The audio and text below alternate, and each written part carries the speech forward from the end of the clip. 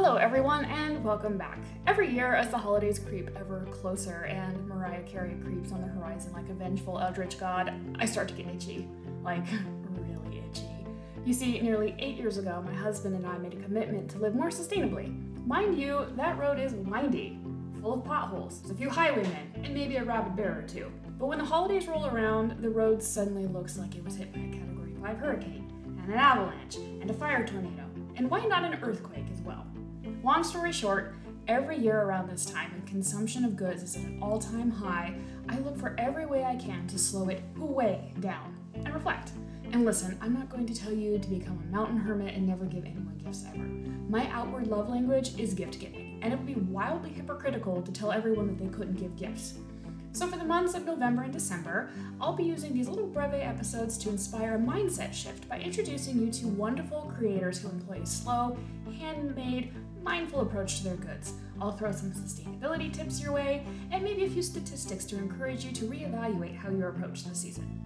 And to start this series, I have a lovely guest today, and she is here to talk about her approach to her zero-waste business. Katya is the creative mastermind behind DropForgedNeedles and makes her products out of secondhand fabric, scrap fabric, and a whole lot of love. She was kind enough to walk me through her process and share a little bit about the struggles and triumphs she has had on this journey. So without further ado, Katya, welcome to the Wild Brood Breve episode. Thank you so much for being here. Thank you so much for having me. I'm very excited, also very nervous, but thank you so much for having me. Nothing to be nervous about, I promise. So tell me, what inspired you to make this zero-waste business? Because this is something very unique. I've never seen anything quite like it before. So kind of a long story. I grew up crafting. My mom had a sewing machine that I took and taught myself how to sew. I was an avid cosplayer way back when.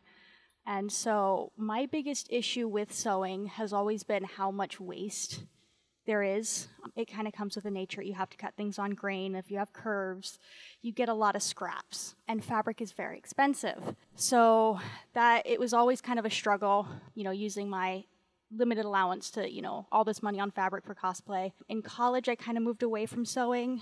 I couldn't really justify the cost and the wasting of the fabric while I was in college. I did my degree in history. My senior project was partially on historical clothes and then how we see in media and how it affects our remembering of the past. And so through my research, I found somebody who's very well known, Bernadette Banner, pardon me. I love her. I know, she's fantastic. She opened my eyes to the world of there's actually people who are super nerdy into historical garments. I had no clue before I found her videos. And so I actually watched her video. I think she was making a bum roll where she used scraps to stuff her bum roll, called cabbage historically. And I was like, oh my goodness, this is amazing. She's actually using all the waste that she produces. And I was like, if I ever get back into sewing, that's what I want to do. I just thought it was amazing that there's somebody else who values what most crafters would throw away. So I got married, started working a normal job, and kind of got back into sewing. My mother-in-law also sews, so that was kind of a shared interest. I would use a lot of her scraps to make stuff. And it just kind of got to a point where my health was declining, had to put sewing on the back burner again, till my dog needed a new bed. She doesn't like store-bought beds, I found. She's very picky. She would choose to lie on a pile of my clothing over the nice bed that I bought her from the store. That tracks. So I did some research and I found a pattern that I really liked. My dog is a Shiba Inu and she likes to curl up, and I couldn't find a good round bed that I thought she would like, so I decided to try making my own. Again, I used my mother-in-law's kind of cast-off fabric. They had a couch that they were going to get rid of that I harvested the stuffing from. I used her scraps and some clothes that were too kind of old and I couldn't donate them, so I cut those up, stuffed the bed, and I found that it actually made a really nice bed. It was super firm and dense, and my dog loved it. She's actually sleeping in it right now. So yeah, and then I just got some comments, oh, you should sell these. And I'm like, there's no way in hell I could, do a business while I'm working a full-time job with, my health declining. And then so ultimately with my health, I got accepted into this wonderful pain program by this healthcare provider. It's called Breve. It's a multidisciplinary kind of rehabilitation program. It's 10 weeks, very intensive. You work with many, many healthcare professionals. I was feeling really, really low one day after one of my sessions. We weren't getting anywhere. It's like, I'm going to go to the thrift store. Don't have a lot of money, just going to go to the thrift store. I found one that was open, and I discovered that they had so much fabric and so many crafting supplies. I was like, this is amazing. I had never seen a thrift store that had so much fabric. So I kind of logged that in the back of my mind. And so about once a week, I decided if, I felt up for it, I would treat myself to going to the thrift store. And I discovered that the fabric just kept coming and coming and coming. I literally couldn't buy all the fabric that they had in stock. I think the first time I went to this thrift store, I came back in tears, happy tears to my husband, Mark, my husband's name is Mark, they have so much fabric, they have so many tools, I can afford to get this. I was so happy. Getting things for a bargain is my favorite thing in the world. It is. Mine as well. And I think it's just one of those things, I look at these thrift stores and how much stuff is in them. And then I look at big box stores and I'm like, why, if you had the option, why would you ever go to a big box store if your thrift store is literally right there? And if I'm completely honest with you, 99% of my clothes are thrifted because I am a walking tornado and I will ruin it. We just go into that knowing I'm going to ruin it. So that's amazing. So you're going to these thrift stores and you're just coming back with these absolute hauls of amazing fabrics. And yeah, also just to add on to that, I love, so being an ADHDer myself, I hobby hop a lot. And I love that I can try out different hobbies for such a low cost. I got into hand embroidery because they had so much embroidery stuff. I can give this a shot. And it's, I love thrift stores. I preach that, just thrift. Before you go to a big box store, just go to the thrift store and see if you could find it first. You and I are very same in that process of thinking. So at the point where you're you're coming home with all this fabric, did that inspire you to have confidence to start the zero waste business? She's like, oh my gosh, I can actually afford to do this, because I know, and the business startup is not only physically expensive, but it's also mentally very taxing. Everything that goes into running a business is just I need to take a 5-hour nap daily. Yeah. No kidding. So seeing all of this fabric that I could use, it definitely sparked some a little inklings of interest. But again, I was still working a full-time job. It's there's no way I can do both. My boss wasn't very good. She was not supportive of me being on FMLA to do this pain program. And she decided to not allow me to go see my family for Christmas because she did not approve my holiday request time that I put in before I was on FMLA. So she waited for FMLA to use all my PTO and then told me I didn't have enough and told me I couldn't see my family for Christmas, even though the tickets were bought. That. So I talked with my husband, and he's like, yeah, screw that. We're not going to play their game. I had healthcare providers pretty much telling me that my job was killing me, that I looked like a walking zombie. And so with the help of my husband, I decided to quit my job right before I left to see my family. And then when I got back, I would give this business thing a shot. And I told my husband, I don't want to do a business and put so much waste into the world. He's like, well, you have your thrifted fabric. Can you try doing that? It was actually his idea. It's like, yeah, I can do that. Yeah, I can do that. There's enough fabric for me to, run a small business off of. And so, I quit my job, and kind of the rest is history. Actually, last December, we're coming up on a year of me quitting. That's amazing. And just having a supportive partner makes all the difference. All right, and now for a fun little Christmas statistic. We're going to start with Christmas trees, because the holiday begins and the Christmas tree goes up. If you're like me, it's probably right after Thanksgiving dinner. If you're my sister, it's November 1st. However, doesn't matter. However you put your Christmas tree up, let's talk about them. I've had the same plastic Christmas tree for nearly 10 years. The lights burnt out ages ago, replaced by a string of LED lights, and when I just recently moved, I passed it down to my little brother. This year, my hope is to buy a potted shrub to keep all year long. If you are looking for a tree this year, let's talk about the difference between a plastic tree and a real tree, and which is better if you need a new one. So here's some stats. According to the National Christmas Tree Association, which apparently is a thing, who knew, the US buys 25 to 30 million real Christmas trees every year. Christmas tree farms do provide green spaces and jobs for many small farms. There are close to 15,000 farms growing Christmas trees in the US alone, and over 100,000 people are employed full or part-time by this industry. According to the Nature Conservancy, out of the 350 to 500 million growing on tree farms across the United States, only 30 million of those trees are harvested for Christmas each year. Obviously, real trees are biodegradable. They also act as carbon sinks, and a sustainably managed forest is one of the best things we can do for our environment. On to plastic trees.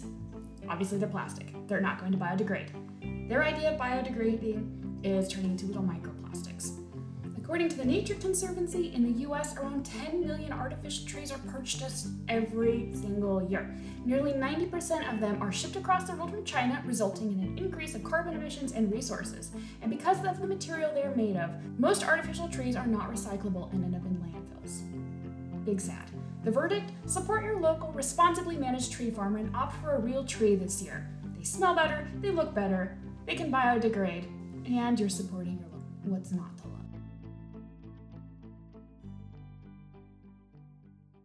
Yes. So you start your business, and it's been a year. You've had ample time to kind of like figure out a process that you follow. What is your process of creation like? Are you now drafting your own patterns, or are you still using ones that you're more comfortable with?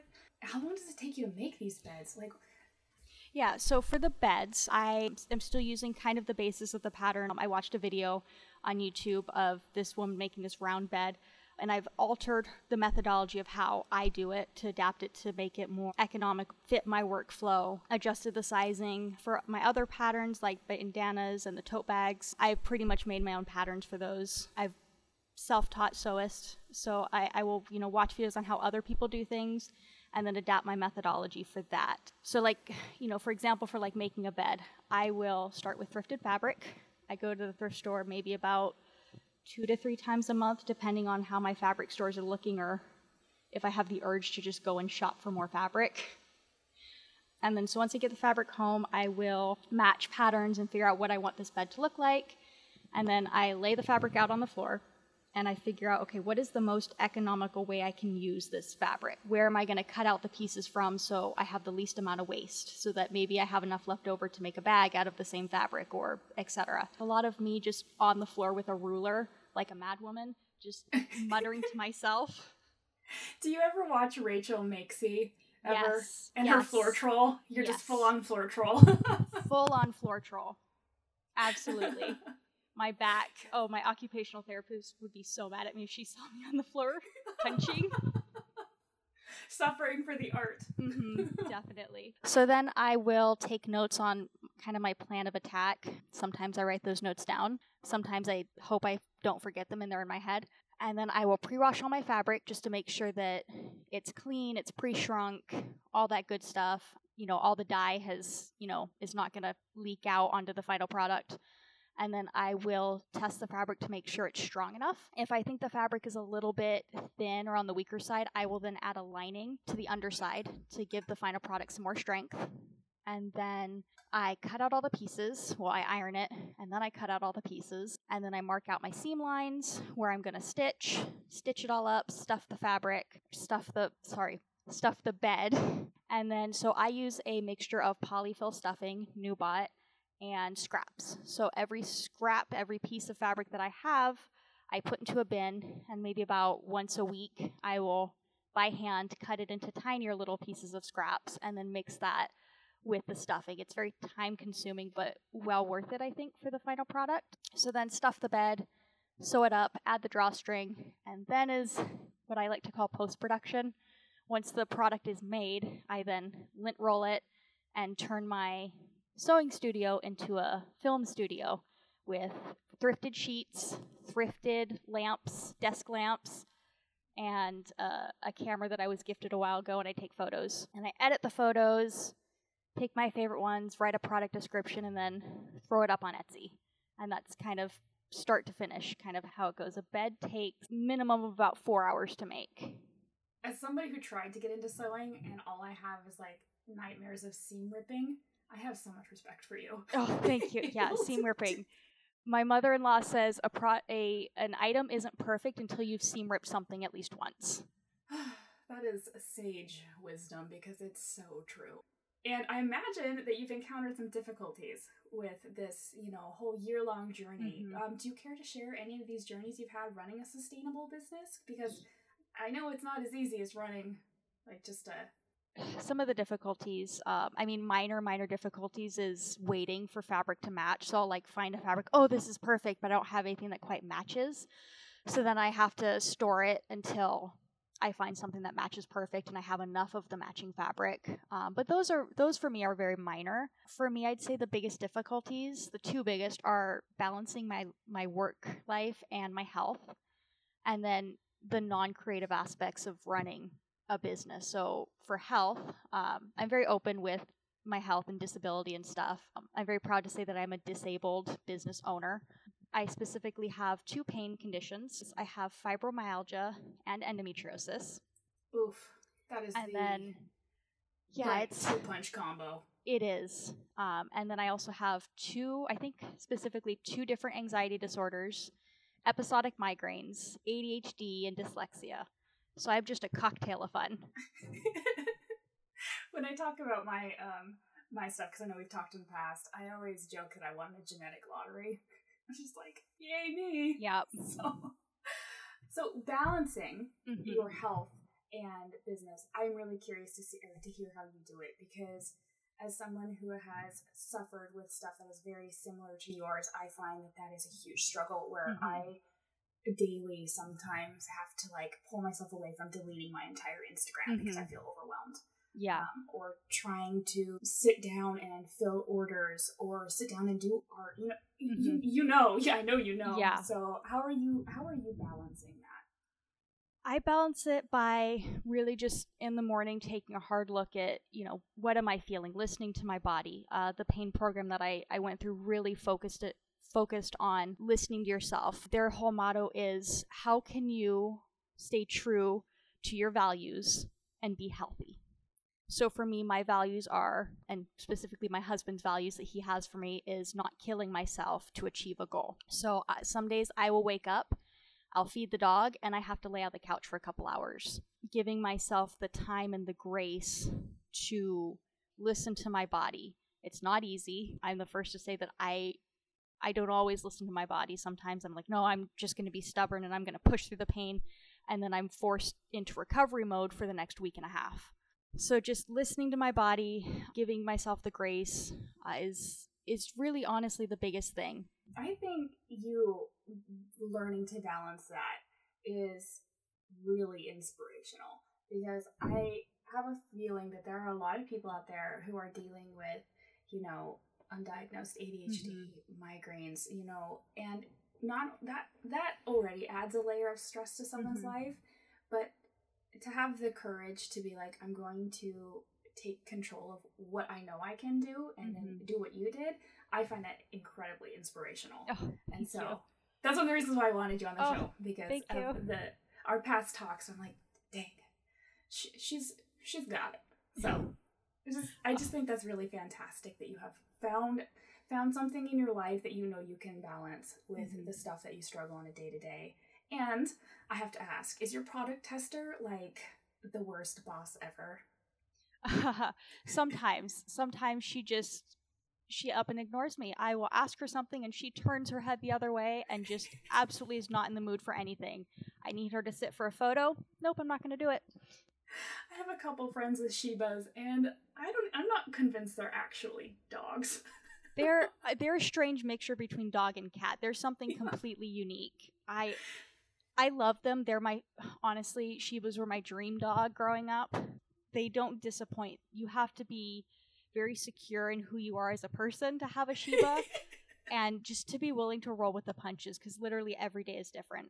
What are some successes that you want to celebrate with how you run your business? Things that you've learned, whatever you want to share. I think my biggest success that I have to celebrate every day is just literally just creating the business, getting over my fear of failure. like I said, I have anxiety disorders, and there's always just the voice in the back of my head that says, don't even try. Why even bother if you're going to fail? Just don't even try. And so literally every Instagram post, every product I make is just a little win that I can celebrate. Like, no, I did that. Every day just standing up like, no, I'm not going to give up. I'm not just going to hide in a hole. And I mean, some days, yeah, I will just, kind of give up. But the next day I commit to like, no, I'm going to keep working at this, keep going. And I have to remind myself, most businesses take 5 years to become successful. Yep. And I shouldn't, harp on myself for not being successful in, less than a year. And so I think that you celebrating just even a post is huge. For people who don't run a business, and then you can tack on to everything else, I think there's this idea of like a personal Instagram versus a business Instagram. Mm-hmm. But like personal, you're just like throwing a picture out into the void. But with business, especially with how awful the Instagram algorithm has been for businesses, it's just like immediate anxiety. It is. The minute you post. It is. It's so stressful. Oh my goodness. And like, so in high school, when kind of, for me, Instagram was kind of popping up when I was in high school, I was one of those people that kind of turned their nose up to social media. Like I was too, quote unquote, too good for social media. I was focusing on my studies. I only had an Instagram because my friend literally downloaded the app on my phone and created an account for me. Identity theft is not a joke, Jim. Millions of families suffer every year. I didn't learn how to do any of this as a teenager. So yeah, it's like I wish I dedicated more time as a young teenager to learning how social media works, because now as an adult, it's like, oh my goodness, it not only is it like more stressful than a personal Instagram, because my business literally depends on me being good at social media. And man, it's a steep learning curve, and you feel so awkward posting stuff because it's like, oh my goodness, I feel so cringe doing this, but I have to do this. All right, and now for another break. A sustainable gift idea. Don't want to support slave labor but still need an affordable gift option? If the person in mind has a pup, of course you can visit Katya's store and buy an adorable handmade bandana. If they don't have a pet, focus on consumable goods. Roughly 18% of gifts were returned in 2021. That's $158 billion worth of gifts.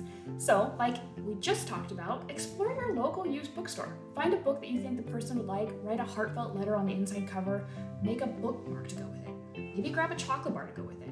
Maybe paint the edges of the book. At most you'll spend $10, but the sentimental value will be priceless.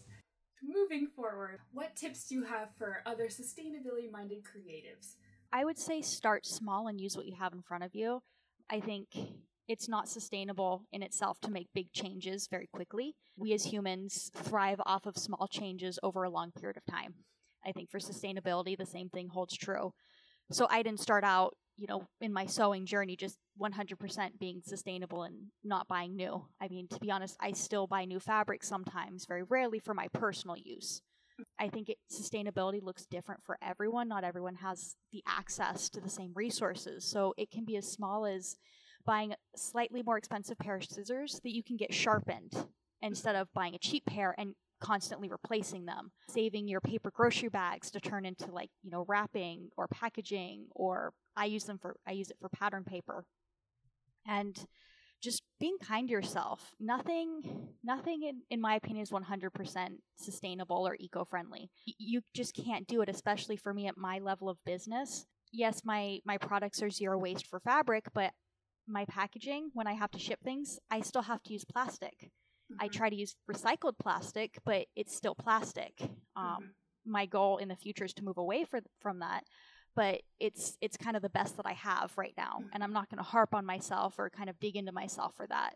So just be kind and just know that those small changes over time are going to be the big impact later on down the line. I love that. That's such a graceful answer. It's one of my favorites, I've got to say, just because I think especially for people who tend to be type A perfectionists, they're like, if I'm not perfect right now, then I have failed. Yep. And I might as well just go live under a rock because I can't do this. So I love that. And you are so correct. Sustainability starts with a mindset. And so I love. Do you have anything else you want to add before we wrap it up? like you're saying, I think it's super important to, especially during the holiday season, to support small. I'm proud to say that this is going to be my second year of not buying anything off of Amazon for Christmas. That's huge. That's massive. That's amazing. Yeah, so for me, it's like not buying off Amazon, regifting. My friends are we're big book people. So, shopping off of places like Abe's Books, secondhand books, getting into the mindset of, buying secondhand gifts is not necessarily cheaper gifts. Societal ideas of, it has to be new. I love old things. I think old things are great. You are so right. I think the stigma of regifting or thrifting gifts needs to be removed. Because it's old doesn't mean it's bad, especially in today's day and age, when old is usually so much more well made and meant to last and is higher quality. And if you ruin it, you won't feel as bad, at least in regards to clothes. Katya, your wisdom, warmth, and vulnerability are inspiring. Thank you so much for taking the time to share your story with us. You can support Katya by visiting her Etsy store, DropForgedNeedles, that's all one word, and following her on her Instagram at drop_forged_needles. Thank you so much for listening. If you love this episode and you want to support the podcast, please like and subscribe. Yes, I have to say that. It hurts. Remember that there is an Etsy store that I run where 20% of all your purchases go directly to the conservation group of the month. This month, that's the Endangered Wolf Center. Thank you so much for listening, and remember, go outside and say hello to your local crow today.